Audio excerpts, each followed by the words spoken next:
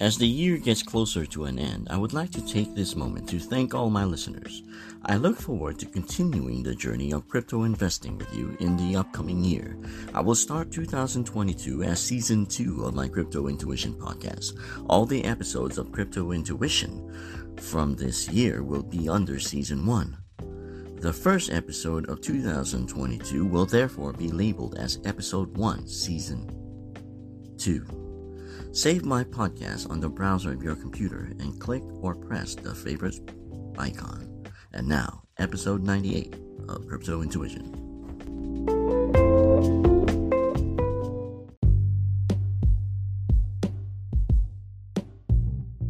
It has been a crazy few days in the world of crypto. The resurgence of COVID-19, the Federal Reserve's tighter monetary policy, and the moving of assets by whales all have something to do with this downturn. Guess what, folks? We all knew this was coming. It was going to happen somehow. Sometime or later, the law of physics dictates that whatever comes up must come down. Around the downturn, Bitcoin hovered at the $47,000 mark. As of this moment, it is hovering around $51,000 to $52,000, gaining nearly $3,000 within the last 24 hours.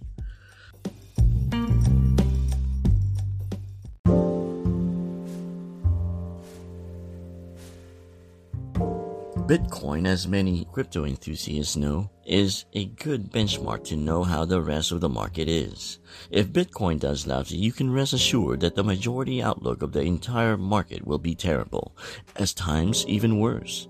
It may have been a good time to have bought Ethereum at 4,000 yesterday, but you just can't be thinking about lost opportunities. There will be other opportunities.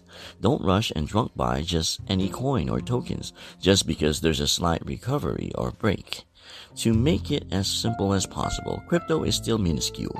Its market cap is just slightly above Apple or AAPL, and I'm not talking about Apple the fruit. If you are holding an iPhone, you have a little piece of Apple on your hand. Get it? Just had to add that in.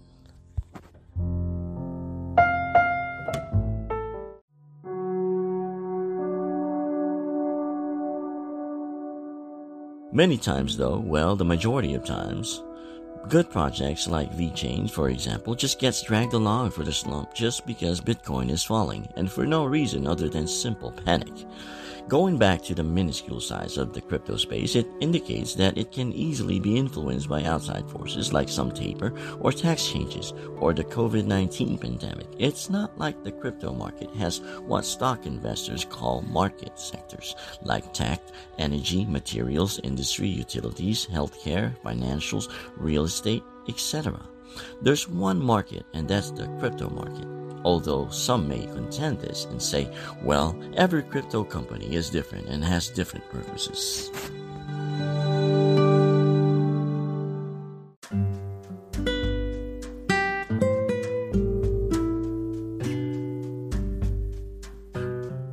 BDP, for example, is information-driven, while the VeChain platform is supply-driven.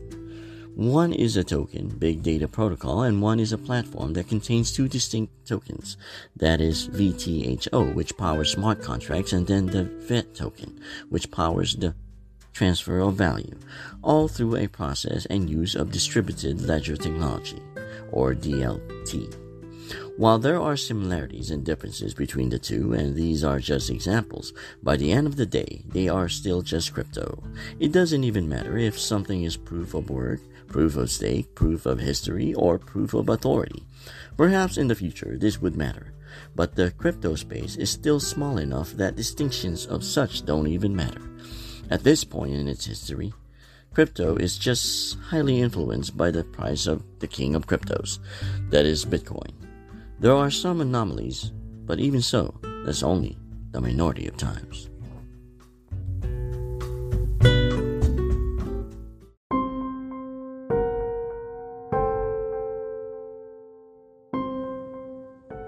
This is why crypto is still very volatile. There aren't enough investors who actually could balance huge sell-offs from bad catalysts in a short period of time. But the very same investors buy back once they realized the FUD was all just hyped. This isn't to say that the market will always bounce back. Not at all.